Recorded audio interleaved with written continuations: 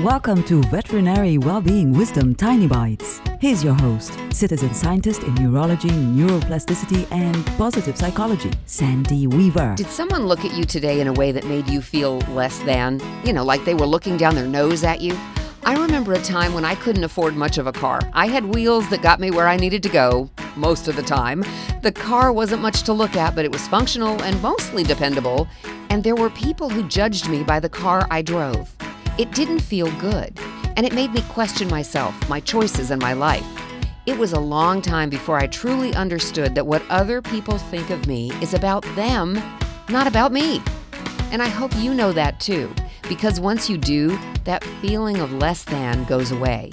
You are unique and valuable, and the choices you make are yours and yours alone. What anyone thinks of me is none of my business, and what anyone thinks of you is none of your business either.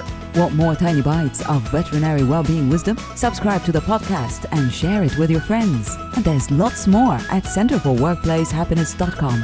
Here's to your well-being, one tiny bite at a time.